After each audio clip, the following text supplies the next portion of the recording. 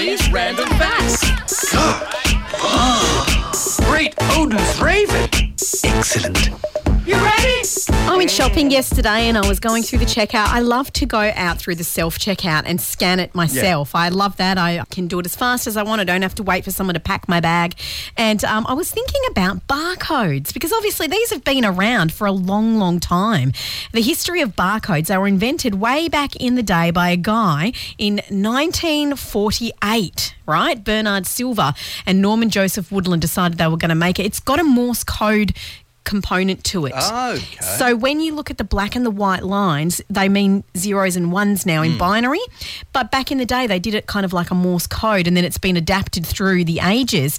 But did you know, this actually blew my mind when I looked into it. It's actually the white part that scans, not the black. No. Yeah, because it's reflecting off the light. And they read as ones and the black doesn't emit light. They read as zeros. Isn't that nuts? So it's the white that gets picked up by the scanner. But if you scratch your barcode and the black scratch, they won't work, will No, they? well, I think if you scratch it all across, it disrupts the lines. Of course. And that's how it's read. But I just thought, wow, it's the white that is picked up, not the black. Isn't that interesting? That is a random fact. And that's why they're called Ali's Random Facts. Right here on The Wave.